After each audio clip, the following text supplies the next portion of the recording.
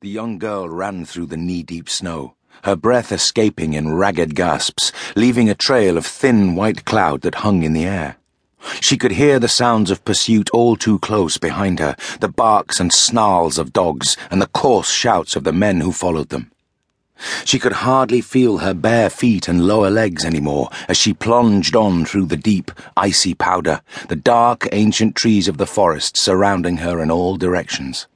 She wore nothing but a tattered dark blue dress made of a rough material that offered little protection from the biting cold. As she ran over the crest of a small hill, the girl tripped on a rock concealed beneath the blanket of snow and fell, tumbling down the slope.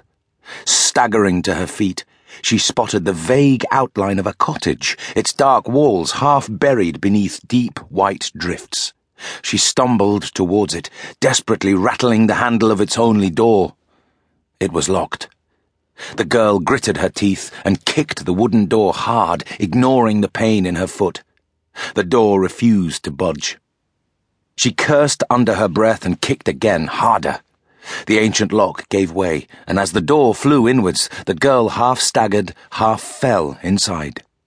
She quickly shut the door behind her and looked around the darkened room. It was obviously a hunting lodge. Stuffed animal heads were mounted on the walls, and animal skins were scattered on the floor and chairs, but there were no signs of life. Everything was covered by a thick layer of dust, which the girl disturbed as she frantically searched the ground floor for anything she could use as a weapon. Outside, several men in heavy, cold-weather outfits ran towards the cottage, led by the vicious, snarling dogs straining at the leashes they held.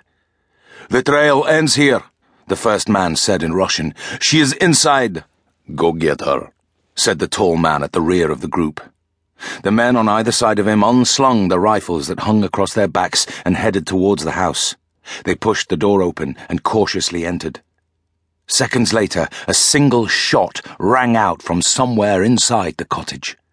Then, silence returned to the snow-covered forest. "Vasily!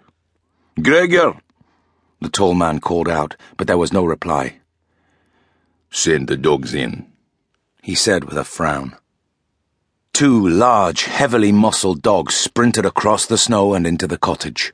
There was sudden, noisy barking, and then a quick, panicked whimpering sound, before silence descended once again.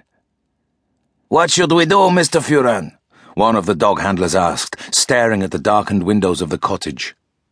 "Wait here," the tall man replied, and pulled a handgun from his belt. He walked towards the house and went inside. "How old is she?" the first dog handler asked.